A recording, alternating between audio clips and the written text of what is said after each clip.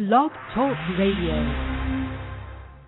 Good Saturday morning. This the Saturday where we got one more Saturday before, for those of you like me who wait till the last minute to do your Christmas shopping, those who celebrate the holiday, we have one more Saturday and then we'll be into Christmas. This year has just, to me, absolutely flown by.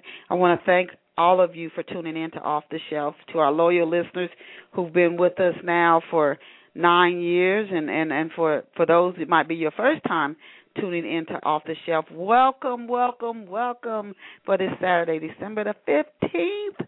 We're already at the middle of the month, and again, I thank you. It is truly a joy to have you here with us.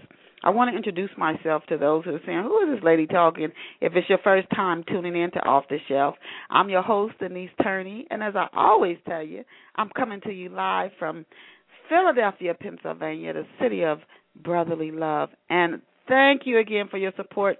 I encourage you, don't let another day pass before you pick up a copy of Love Pour Over Me. You can go over to an online retailer and get you a copy of Love Pour Over Me right now, even as you enjoy today's interview. If you want to read free excerpts, you can go to my website, which is www.chistell.com. Again, that's chistell.com, and read free excerpts. Sample it out, see how you like it there before you purchase a copy of Love Pour Over Me. It's available everywhere, online, offline, Amazon, Barnes & Noble, Walmart, you name it. If you don't see it on the shelves, just ask the clerk for it. They can easily order a copy for you because Love Pour Over Me is carried by the largest book distributors in the world. So go get you a copy of Love Pour Over Me today. And now let us go and meet our very special off-the-shelf guest. Our special guest today, I'm excited to hear what he will share with us. I love his website. You guys are going to have to check out his website. And his name is Ken McAlpine. In addition to being the author of the books Fog, Islands Apart, A Year on the Edge of Civilization, some really, really awesome titles, and Off-Season, Discovering America on Winter Shore, Ken McAlpine is also a magazine writer. And for his magazine writing, he has earned the three Lowell Thomas Awards for travel writing. So kudos to him for that. And I'm sure, as with each of our off-the-shelf guests, that Ken would absolutely love it if you visited him online at his website, which is KenMcAlpine.com, KenMcAlpine.com. Again, KenMcAlpine.com, KenMcAlpine.com. Welcome to Off the Shelf, Ken. Thanks, Denise. It's so fun to be here. And I want to tell you right off the bat, I so appreciate everything you do for writers. I just think it's just really, really nice. Because it's, I think the big battle is getting the word out, and it's just kind of you. So thanks. Oh, I appreciate that. And I think you're one of the first guests in almost 9 years who said thanks. You know, I do newsletters, I've done a contest, and somebody sent me a card once, a thank you card, and I told them, I said, I think you're the first or second person in almost 10 years who's done that. We take so much for granted, and it's very rare that people stop to say thank you. We'll complain at the drop of a hat, but it's very rare that we say thank you or support someone who is supporting who we don't support. We don't say thank you. So I really appreciate that. I do, and I appreciate all of our loyal listeners here at Off the Shelf. I want to start by asking you. You're a magazine writer as well, and we have listeners who would love to be in your shoes, Ken. They would love to be a published book author. They would love to have just one piece of something they wrote published in a magazine. It is possible. Yeah. And you've won these 3 awards. Did you read a lot when you were a kid? What got you? What stirred up your passion for writing? Did you read a lot of books when you were young? Yeah, that's a great question, and I did. It's funny. It's a funny job in that there's no path to becoming a writer, no one set path. It's not. I have a degree in environmental science. I was lucky to go to college, and I got a degree in environmental science. I took a couple journalism classes, and that's it. But a lot of times people ask me, well, how do you become a writer? And I don't have one answer, but I did. I read, as a kid, I read a lot. And that sticks, I think. And I still try to read as much as I possibly can, although the irony is you're so busy writing that you don't have as much time to read. But, yeah, if I had to recommend one thing, and just pay attention. I mean, I think especially in these fast-paced times, we become less observers and more frantically clinging to the raft as it's swept downstream. So, but yeah, reading was a big part of my growing up. What was there one event? Some writers say there was something, maybe with a school teacher, et cetera, a parent, somebody. Was there an event? Did anything happen? I know you read a lot as a child, but did anything happen to jump out to you to make you think, I'm a writer? Yeah, that's a fun question too. But I'll be honest, I was kind of a wandering soul. It took me a while to figure out what I wanted to do, Denise.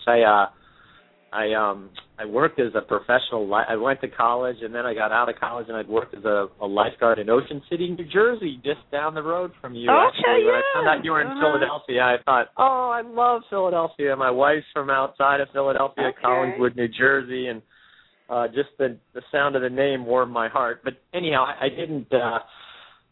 I had sort of a obtuse career path, and there was no one event. I just always knew that I loved to read, and I loved how certain writers touched me, and I just thought that must be a great feeling to reach out to somebody you don't even know and make an impact.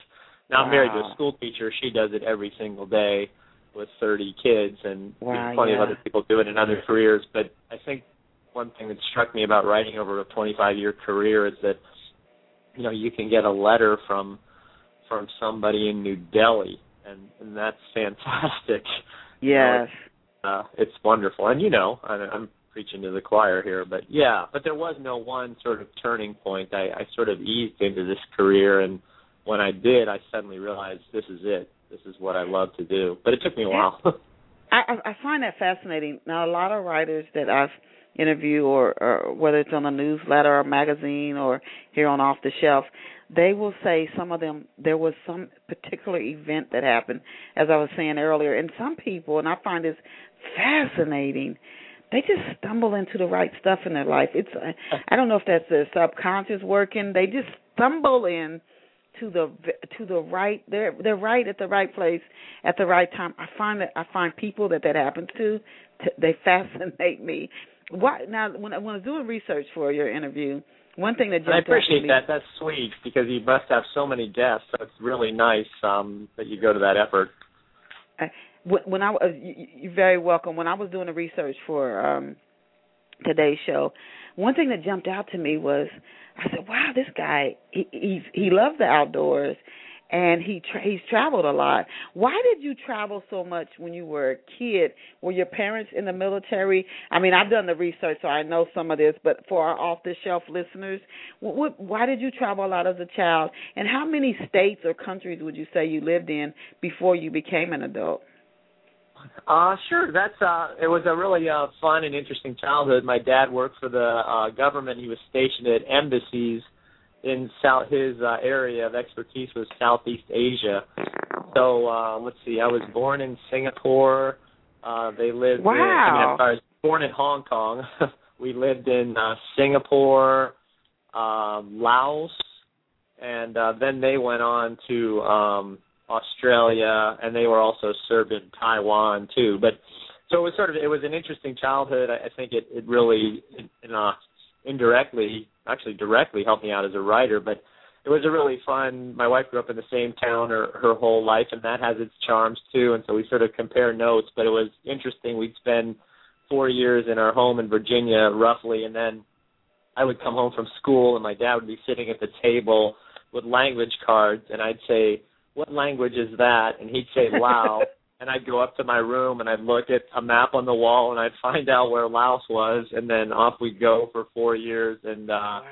It was wonderful. I met incredible people, and it was just a really, really fun experience. It was hard. You left your friends, and you made new friends. And for a kid, that part sometimes was a little bit difficult, but yeah. so it was all in Southeast Asia, and it was total joy. And my dad always insisted that we live. Sometimes in some of these countries there were American compounds, just sort of like neighborhoods that were all Americans, and he always insisted that we lived outside the compound and in whatever city we were in. And I think that was also a great experience because we were generally pretty immersed in whatever culture we lived in. But, I was also just a 12-year-old kid playing baseball, and so parts of it were typical growing up, but then all of a sudden you'd be in class and somebody would come in and tell you that your friend's father had been shot down. Yeah. And so they were jarring, and in that case my buddy's father was okay, but so there were sort of these weird disconnects too that weren't typical of a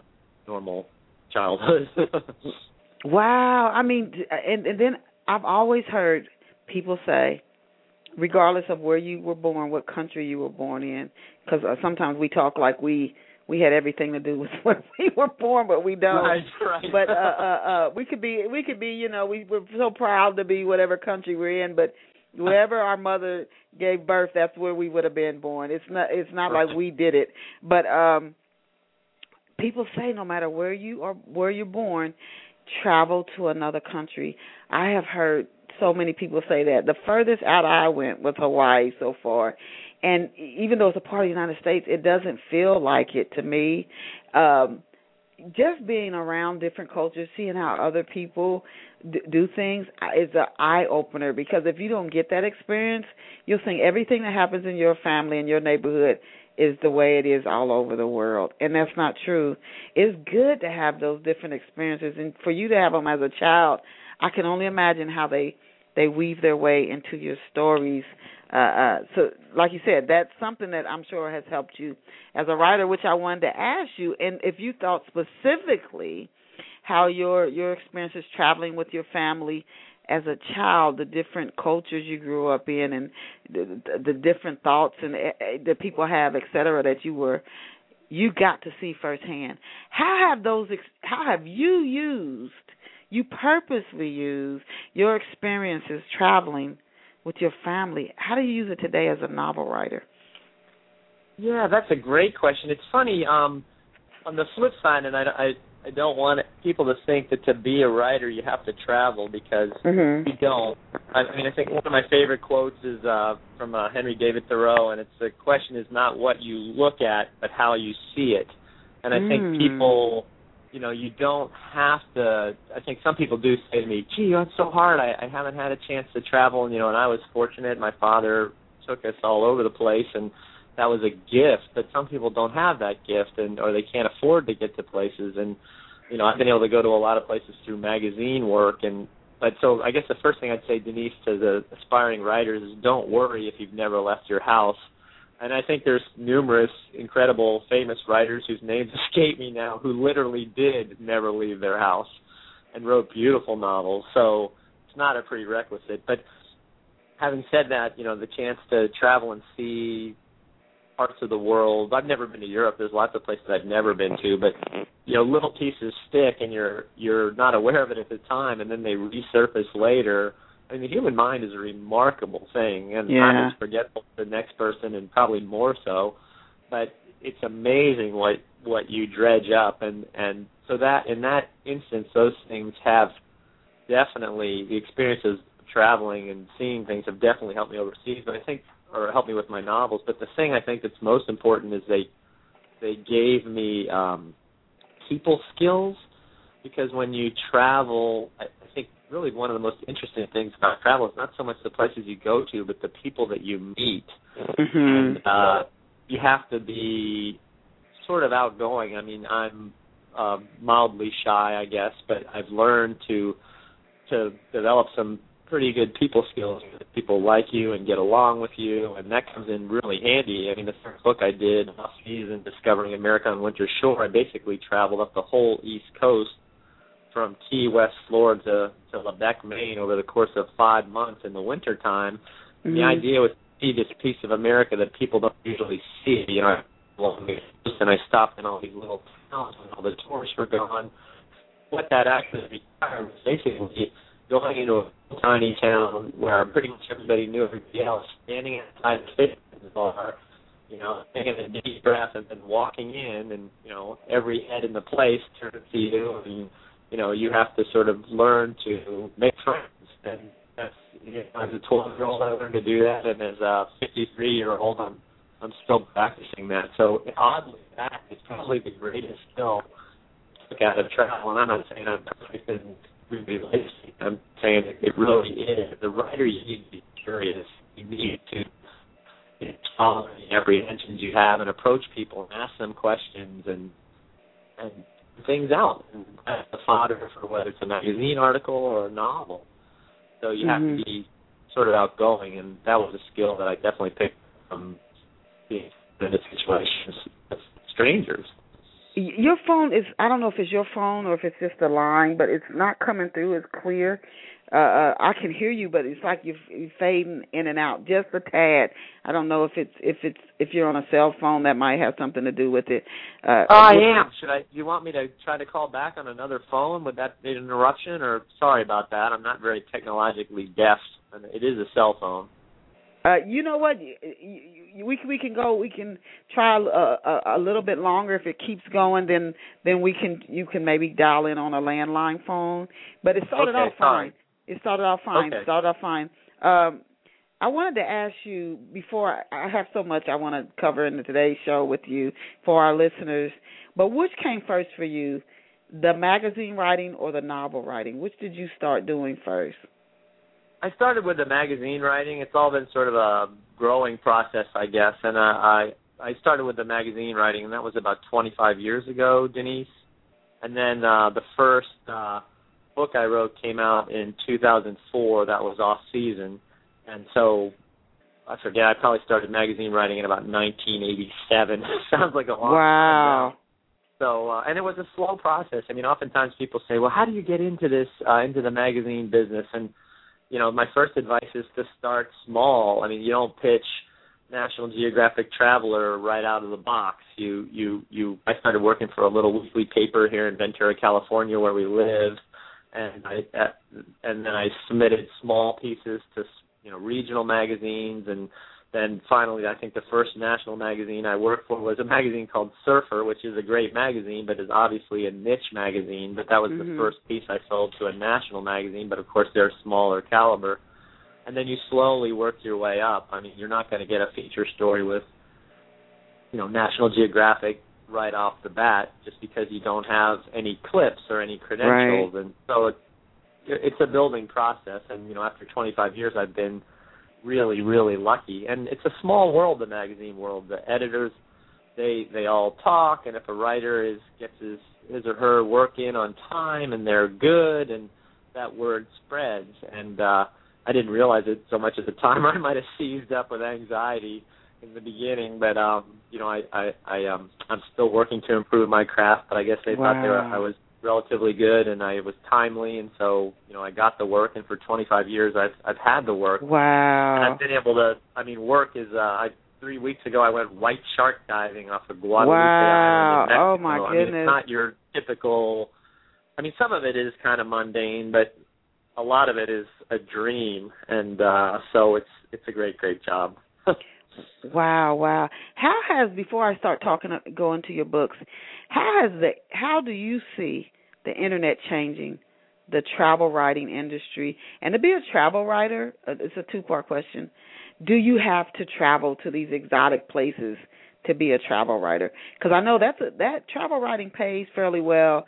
Travel writing, you can get some in medical writing and, of course, copywriting, but how do you see the internet changing the industry? And do you have to travel to these faraway, exotic places to land travel writing jobs?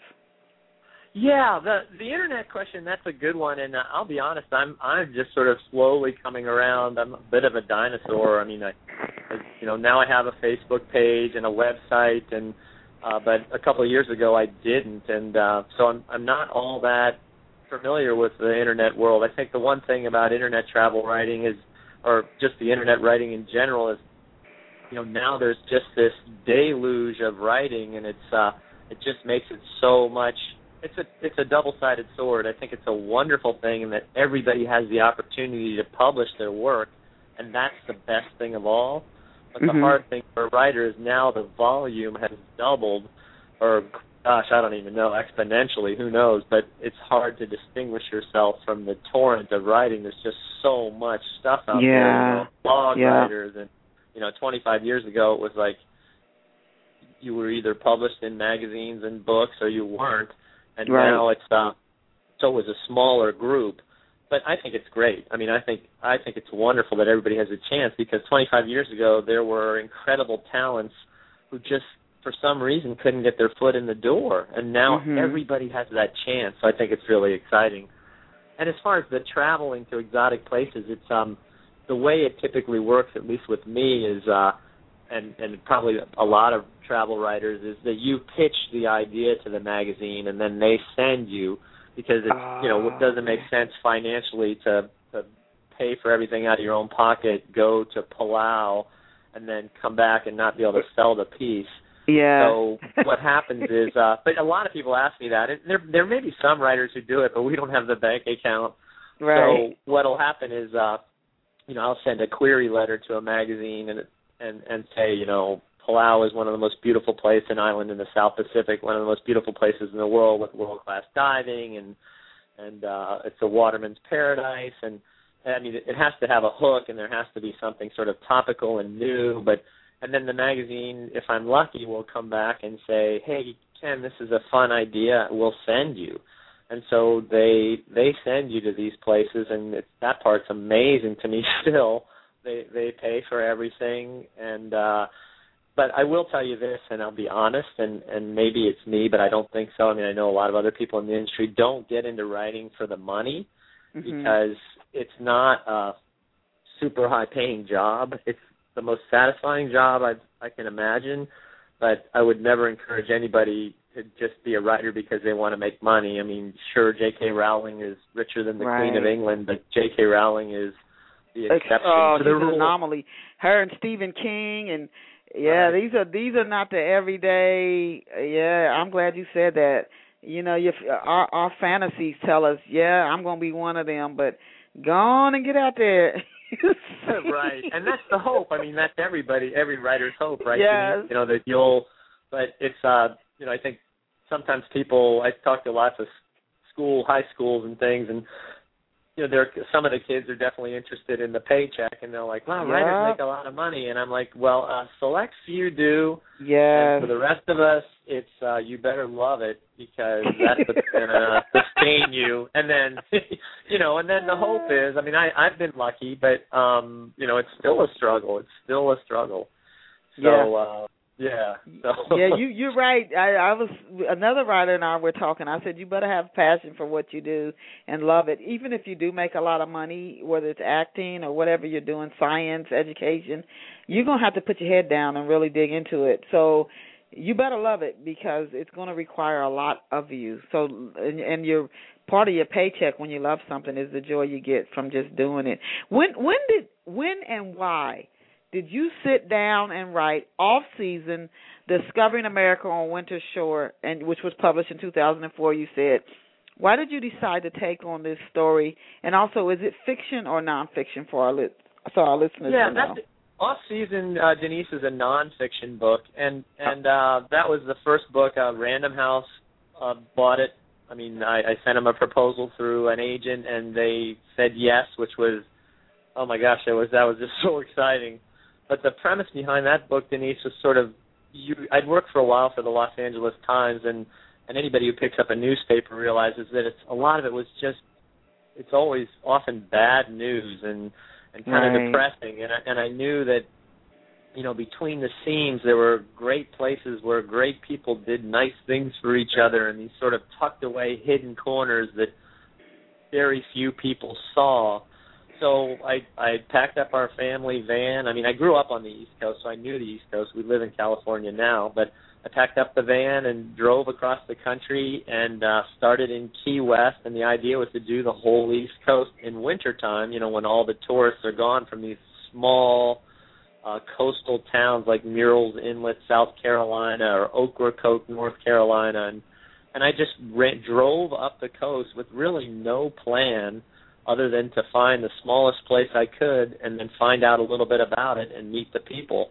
And it actually turned into, sometimes I think I have a guardian angel on my shoulder or something. I met the most incredible characters and just the nicest people. And I'd pull into a small town and everybody knew you were there. I mean, it was a little tiny place and they didn't have many visitors in December.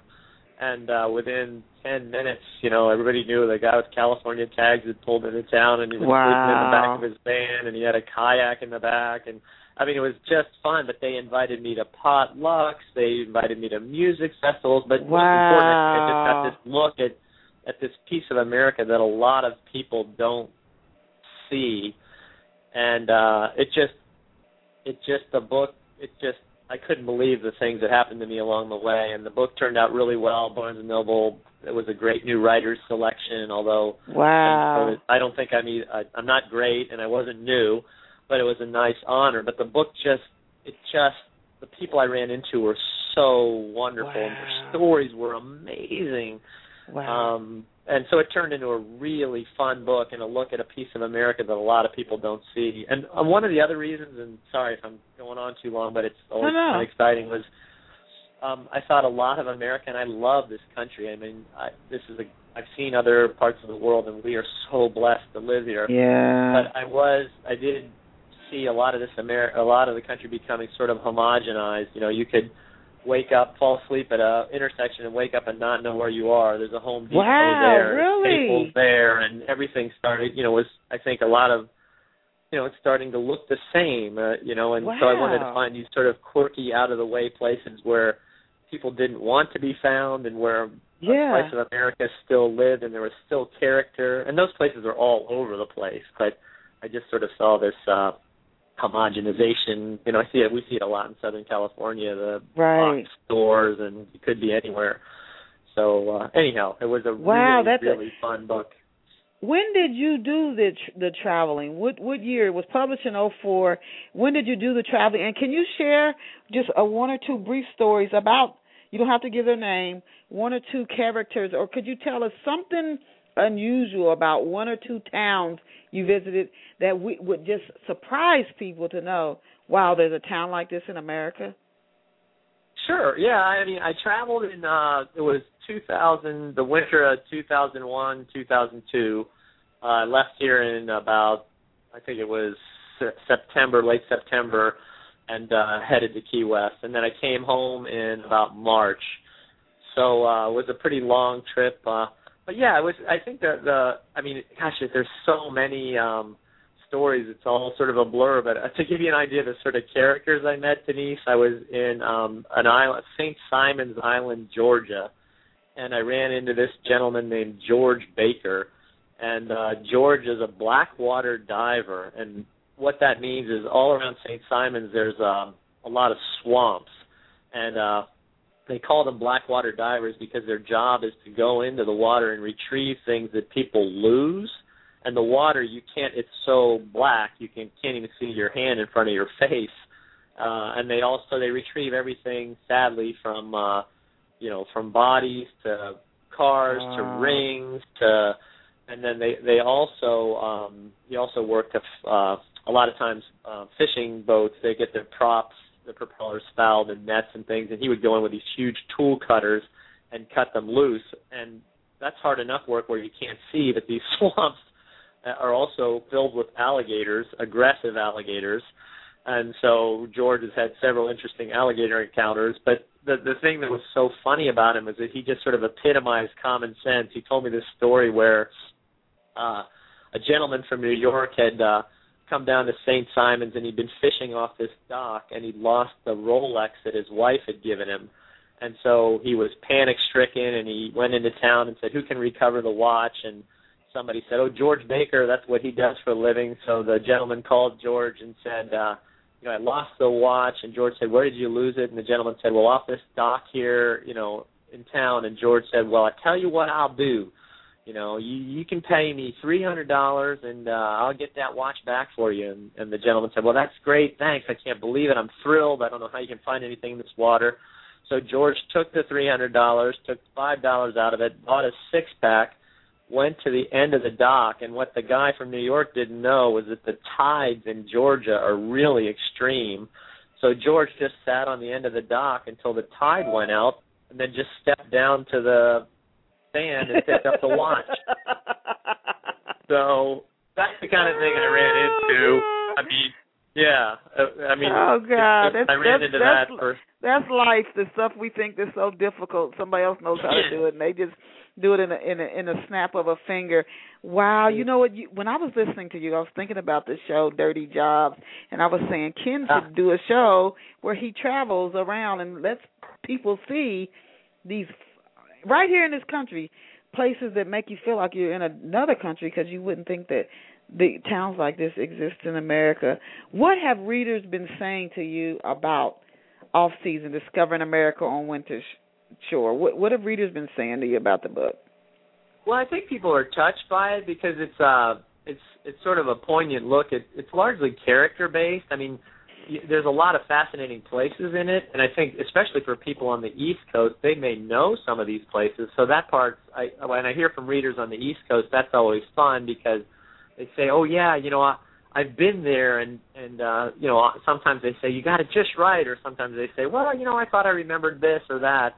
But the feedback generally is that it's a touching book. I mean, the characters I met really touched me. I think one of the greatest joys of being a writer are the people you meet, and you take a little piece of them with you. And I was really touched by a lot of the people I met on that trip, and they appear in the book as moving, smart, witty, funny, sometimes petty, you know, just every trait that we all have, characters. And I think a lot of people who read the book were touched by the people in it, but also touched by the fact that, hey, here's this piece of America that still exists where character matters, and people aren't, and here I am trumpeting my books, but people aren't trying to sell something, and people aren't, you know, trying to get on American Idol. These are just people who are going about their day-to-day life, you know, living a full life outside the limelight and are perfectly content to do that. And it was just, that was probably the biggest feedback, was that, you know, we love the people in the book and these sort of out-of-the-way places you found. And I got a letter from one person who said she was going to totally recreate the trip. So wow, I don't know if she that is fascinating. because I never heard from her, and I thought, well, that's great that you have the 5 months, and I want to come along with you. I want to go back. Wow. You know, have you ever thought about doing going out to a television studio and putting before them, you know, you travel to these different towns? I don't know if that would even fit your schedule. And now I just thought about the guy who does he catches these rare fish and things, and he travels the world. People are interested in that type of stuff, where you go to places that they would like to go, but maybe because of their schedule they think they can't, and they can live vicariously through you through these different experiences. I thought of Dirty Jobs, that fishing show, and then when you said about your traveling, I thought it would be something that you might be able to turn into a television show, but then, of course, you'd have to travel a lot Right, yeah, it's funny. That's actually a great idea. I mean, it is a great idea. I'll be perfectly honest with you. It's I love to travel, but I love my family, and I hate being away from home. So it's always hard. Like off season, I was gone for 5 months. So when that book did fairly well, the editor said, "Well, we want another book like that." And I thought, I don't want to be gone for 5 months. Yeah. You know, so I actually came up with a second book idea that. First, I love the idea, but secondly, it kept me close to home, and that was Islands Apart. And then now, obviously, fiction, you don't leave the house, and that's kind of a joy. I mean, but now I still travel for magazine work, and believe you me, I'm not complaining, but I don't like to be away from my family. So, 5 months away was a long time. Our boys were little at the time, and I remember having some heartbreaking calls, coming home tomorrow, and again, not to make a big deal of it, because we have servicemen and women who are in Iraq, and they're serving our country and being shot at, and they're in danger, and I was just taking this joyride up the East Coast. But anyhow, it's travel writing is a blessing, but it's also, there's no place like home. So Right. the fiction has been a joy because I can do it here and make it all up, and fact checkers aren't involved, and it's fun. Now to talk about your new book, and I also want to talk about Islands Apart, but to talk about Fog, can you give our off-the-shelf listeners just a brief overview? What is Fog about? Sure, it's fiction, and it takes place along the shores of Cape Cod in the 1880s. And it's about the surf lifesavers who existed. They actually existed back then, and I won't go into the long story about how I discovered that, but the story is about, it starts off with a shipwreck, and ship goes down with something valuable on it, and for the rest of the book, these two men are pursuing it. One of them is the captain of this surf lifesaving station, and the other is probably one of my favorite characters of all time. His name is Pomp, and he's a moon cusser. And these people, this is what was so fascinating, Denise. I actually stumbled on the surf lifesaving stations when I was traveling through Cape Cod for off-season. I met this gentleman, Dick Bunasar, who's sort of the preeminent historian, and he was telling me all about it, and I was fascinated. And I went home and did some research, and I found out about these moon cussers. And when I found out about the moon cussers, I thought, what is a moon cusser? Well, that's a great question, yeah, and a lot of people don't know, and that's what's kind of exciting. I mean, people who live along the coastline, like if your listeners in, say, the Outer Banks of North Carolina, they're going to be smacking themselves in the forehead and going, I know what a mooncusser is, but a lot of people don't. And what they were, and they're not even sure they existed in some places. For instance, on Cape Cod, where I framed this story, they don't know if they existed, but on the Outer Banks of North Carolina, they did. And what they basically did was, at that period of time, shipping was the main form of transportation, and it was sailing ships, so obviously it was a pretty inexact thing. I mean, storms came up and ships wrecked, and that happened a lot. And often when the ships wrecked, people would salvage what was aboard the ship. I mean, everything from wood to rope to nails, I mean, everything, you name it. And if it was carrying something valuable, they would take that too. And that was sort of legitimate spoils because the storm had driven the ship ashore. But mooncussers sort of bent storms to their aims, and what they would do is on stormy nights, and there were various ways to do this, but often the typical way was to, on a really stormy night, take a horse, put a lantern around its neck, find a high ridge line, and walk the horse slowly along the ridge line. And when the horse walked slowly, the lantern beneath its neck would sway back and forth slowly. And what would happen would, not always, but a captain who was offshore and foundering in trouble in a storm would see that swaying lantern, and it looked like a ship at safe anchor. And they would turn their vessel to shore and, of course, ground, wreck, and these guys would take everything they could. So basically, they lured ships ashore, and it was a pretty common practice on like the Outer Banks of North Carolina, where it was pretty wild. On the Cape, and this is what was so interesting to me in the 1880s or so, where I framed the story, the Cape sort of believed that they were a little bit more civilized and that they had a hand on things, and that these mooncussers didn't exist. But I also found out in research that there were certain Cape families that one minute were struggling dog farmers, and then the next minute were living in palatial homes. And so people came into inexplicable wealth. And I'm not saying that there were mooncussers, and that's the beauty of on the Cape, and that's the beauty of fiction, that you can make it up. And since the book has come out, I've heard from people on the Cape, and they're filled with stories about these sort of inexplicable comings into wealth. And there's a place called the Province Lands way up at the tip of Cape Cod near Provincetown that's still wild and dunes, and I think it's part of the National Seashore. And some people believe that there's still spoils buried in those dunes, and that also figures into the book. But so anyhow, that was when I heard of Mooncussers, I just thought, this is perfect. And this character just sort of created himself as I was writing, and he's evil and heinous, and he does terrible things, but he also sees sort of the two sides of progress. He sees the future and how man might harness powers that, might get us into trouble, which in essence has sort of happened to a degree. So it's really it's part of the book sort of philosophical, but it's also just a page-turning battle between these two men tracing this treasure that goes down with his ship at the beginning. It's funny. It's hard to sum up a book for me. You work for 5 years on it, and you have 5 minutes to talk about it. I always feel like I babble. But it's a fun book.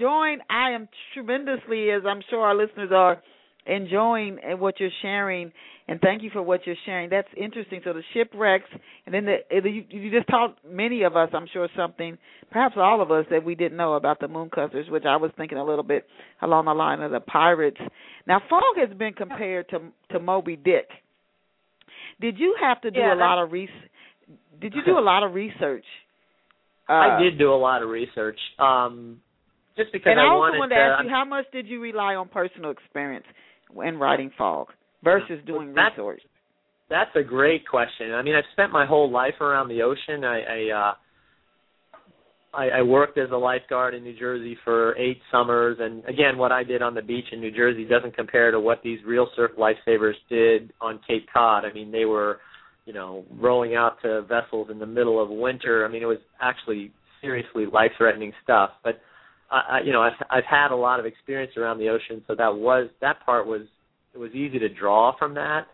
I mean, there's also that argument writers say, if you had to understand the topic, Bambi never would have been written, because you don't have to be a deer to write Bambi. But right. It helped me write this book to have a really solid grounding, and I love the ocean, I know the ocean, I respect the ocean. So that part was easy. But then I did a lot of research about that time frame, and it's actually a fascinating time frame because it's a time period that has sort of largely slipped into the mists. But from the 1870s, when these first life-saving stations were built, and they were built around the country, not just on the Cape, but all up and down the East Coast, the West Coast, the Great Lakes, and they were, they were heroes of their time. I mean, they were on the cover of Harper's and Saturday Evening Post, and from like 1870 until about 1915, when they eventually became the Coast Guard, they saved about 275,000 lives. I mean, before these stations were built and manned, and they're generally, especially along the Cape, they were built and then manned during the wintertime, there was an average of 2 shipwrecks a week in the winter along the Cape. And before these stations were built and the ships wrecked, you were thrown into frozen seas. If you even survived the swim to shore, then you were crawled up on a frozen beach, faced these huge cliffs, and if you were incredibly lucky, somehow you crawled up the cliffs and found your way. They had a couple of these sort of shacks along the shoreline with firewood and things, and if you were one of 100,000, you found your way to these shacks and survived. But most people died. There was a tremendous loss of life, so they eventually built these stations, and 275,000 lives were saved as a result. But these people performed these sort of incredible heroics, and I learned more and more about them as I read about them, but a lot of that has just really disappeared into the mist. A lot of people don't even know about it. So that part was fun and to learn about, and then a lot of that is in the book, but not in a dull, dry sense. It's weaved into either stories that are actually true that are in the book, or stories that, I took the skeleton of them and then just ran with them. It was just an amazing time period, and I did do a lot of research. And then this gentleman, Richard Bunasar, read the book before it was published and helped me tremendously making it accurate and making corrections. And so he's the one, that's an overly kind review, but he compared it to Melville and Conrad. Wow, and that classic. Yeah, and that makes kudos me nervous. To you. Yeah, well, that's not, that's a bit of a stretch, but it's a good book, and it's a page turner, but it also makes you stop and think about progress and whether it's all necessarily good, and which might be an underlying theme in a lot of my books, come to think of it. Wow, it's interesting that you would pick that up. I think after writing so many books, you do start to see as a writer that you keep putting the same themes in your stories. It can take a while for you to realize that. Why did you set Fogg? And I've asked other writers who've done this. We had another writer who covered stories in the 1800s. Why did you set Fogg in like 1882? I'm just thinking to myself, when you write a book, you think, oh, nobody would even know if that's accurate or not, even though it's fiction. there are people who will read your story.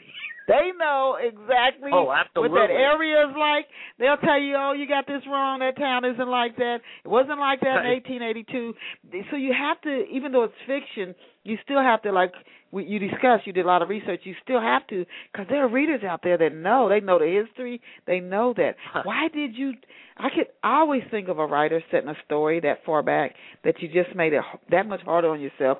Why did you set Fog in 1882? What drew you to that time period? Yeah, that's a funny question. I mean, first of all, I said it in that time frame because that's when they existed.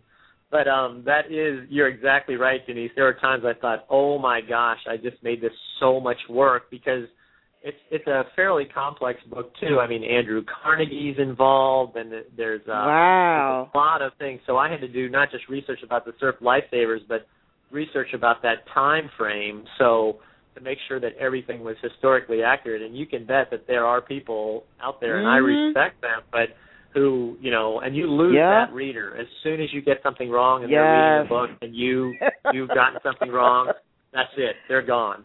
Yeah. So, but it was also, I picked that time because that's when these gentlemen existed and when these wrecks occurred. But it was also sort of a fascinating time. 1882, times were changing.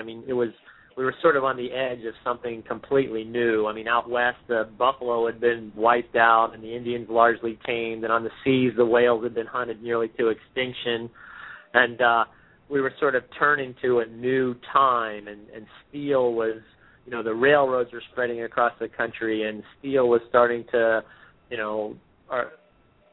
our cities were starting to spring up, and we're sort of on the edge of this tremendous change, and that's what this book sort of hinges on that too. The treasure has something to do with this tremendous change, and this Mooncusser isn't sure he wants to see the change happening, so he's sort of this philosophical. He's incredibly violent, and he does whatever he can to further his aims, and in that point, he's sort of a heinous character. But I also liked him because he sort of saw that progress wasn't going to necessarily be entirely good, and he sort of saw the broad picture. He was a really smart, really wise person. But so I picked that time frame because that's when the surf lifesavers existed, and that's when all these exciting wrecks occurred. But boy, I made a lot of work for myself, and I did a ton of research, but you learned so many interesting things, and that's what was so fun.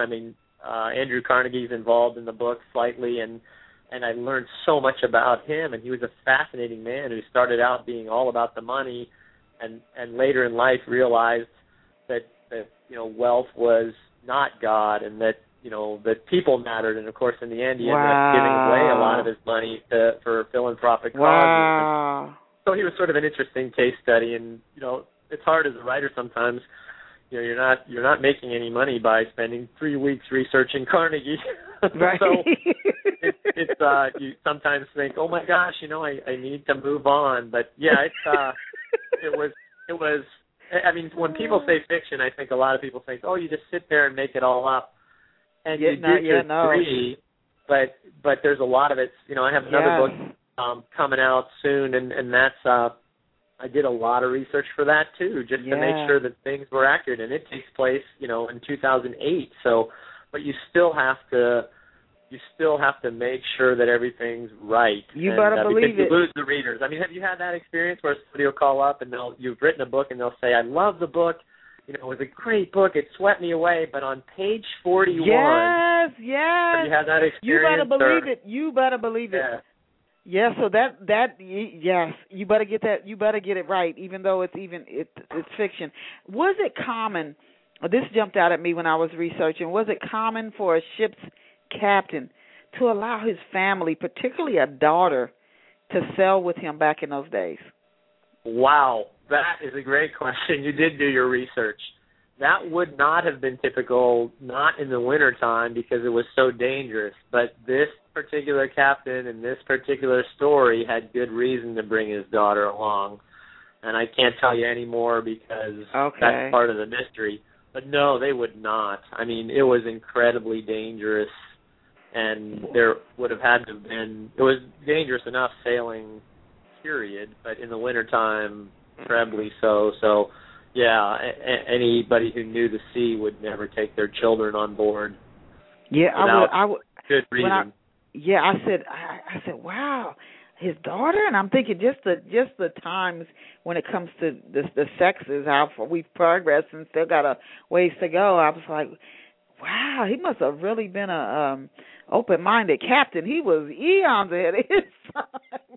Yeah, no, he had another incentive, Denise. Yeah, and it was a big one, enough for him to take that risk, and of course it ends badly. But yeah.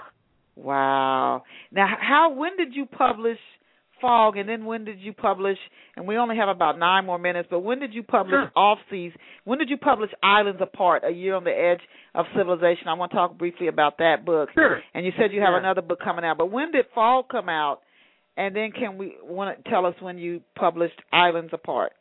Sure. Fog came out this May, so it's a fairly recent book. Yeah, it's fresh off the shelves. And then Islands Apart, that was published in 2009. Okay. So just a couple of years ago. Now, Islands Apart, that's nonfiction, correct? That is nonfiction. That's correct. Yeah. Okay. And can you give our listeners, who are, some of them may be history buffs or they just love the outdoors like you do, or traveling, can you just give us a brief synopsis of Islands Apart: A Year on the Edge of Civilization?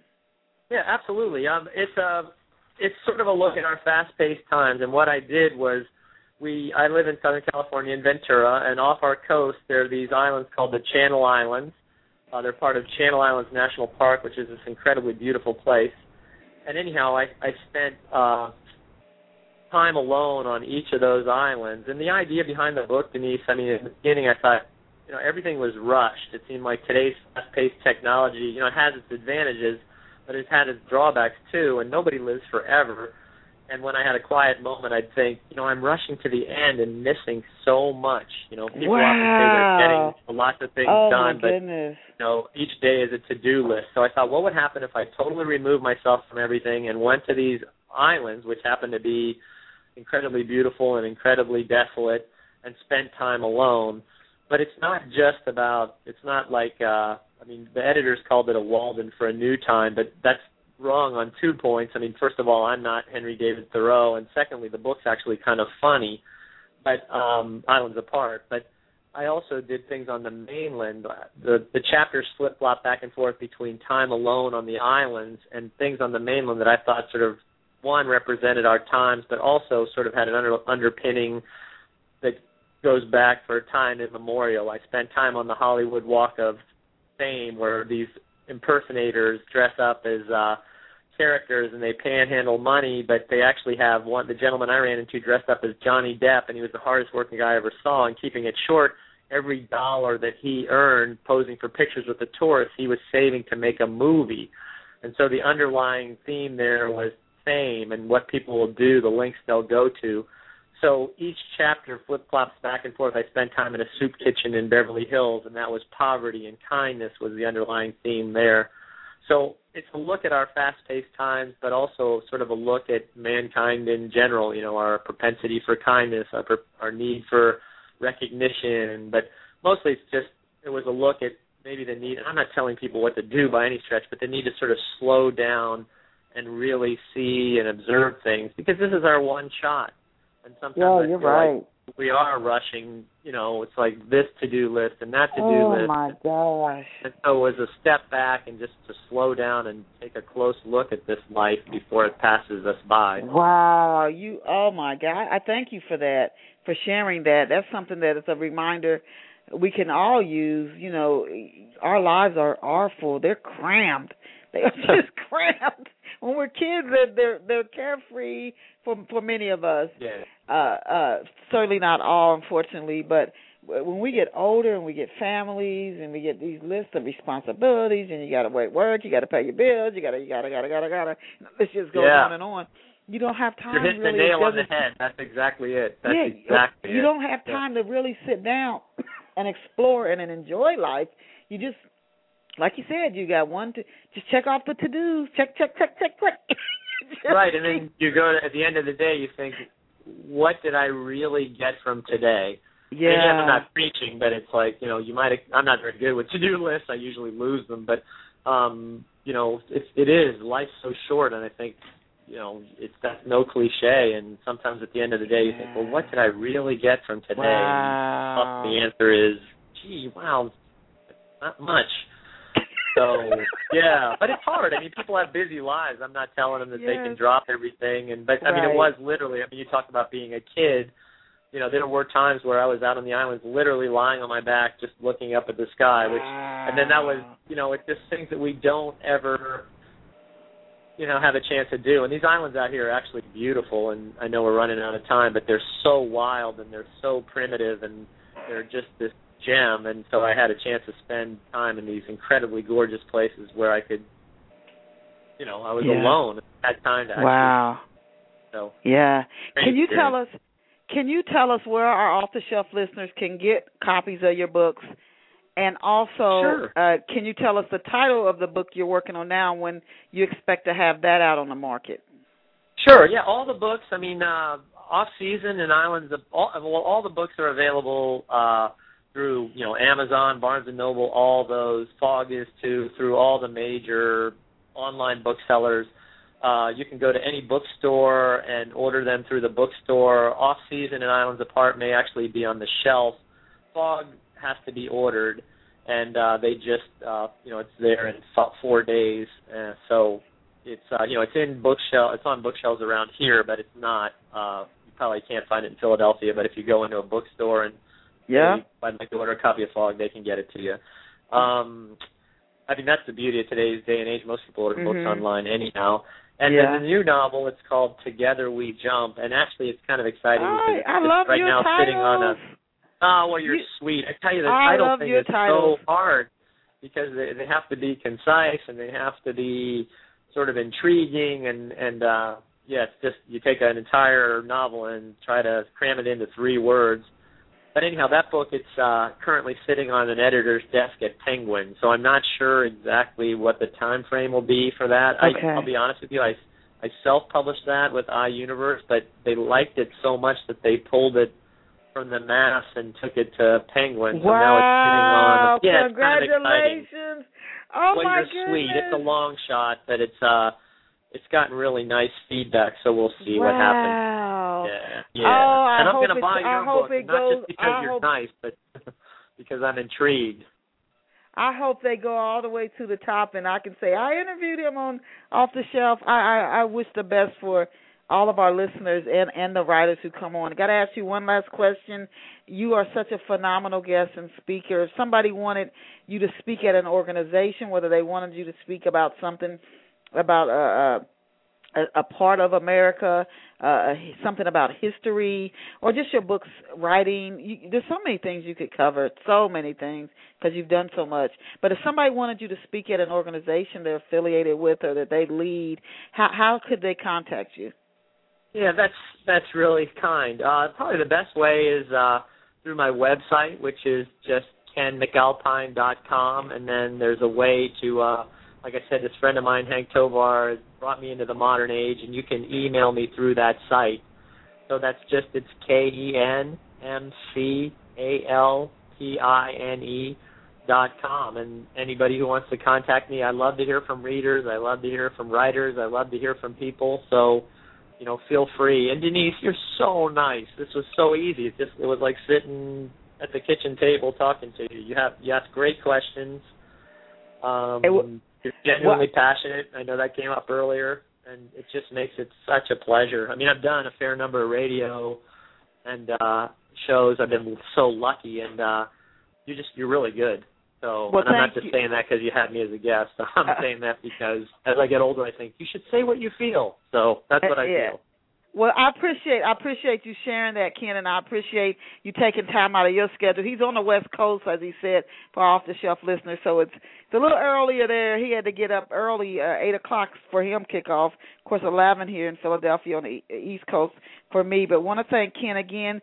Go out and get a copy of his books. He's got Fog. He's got the Together We Jump, that we hope that one gets picked up and is out soon, and Islands Apart, A Year on the Edge of Civilization, which is nonfiction, and All Season, Discovering America on Winter Shore. You've heard him share his fascinating stories with us.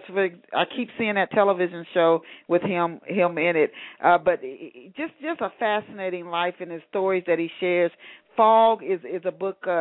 If you go to the website and you do a little bit of the research for it, it's a book that is intriguing and one that will teach and entertain. I highly encourage you go out and get a copy of all of his books and his novel, the one novel that's out there now, which again is Fog. You can check it out at his website, KenMcAlpine.com. KenMcAlpine.com. If you want a print copy, you don't see it on the shelves, just ask the clerk, say you want to get a copy of Fog by Ken McAlpine, and they can order it for you, or you can get it right off the internet, one of his 3 books. Thank you again, Ken. To our listeners, as I always tell you, you are so incredibly awesome, so amazing. Sometimes we forget that. You are just fascinating. Go out and create an awesome day for yourself. Thank you for being with us here on Off the Shelf. Please tell everybody you know to tune in to Off the Shelf. Saturdays, 11 o'clock, where we just bring you one phenomenal guest like Ken McAlpine after the other. See you next week. Bye for now. And Ken, I'll shoot you an email. Thank you, Denise. You're wonderful. Thanks.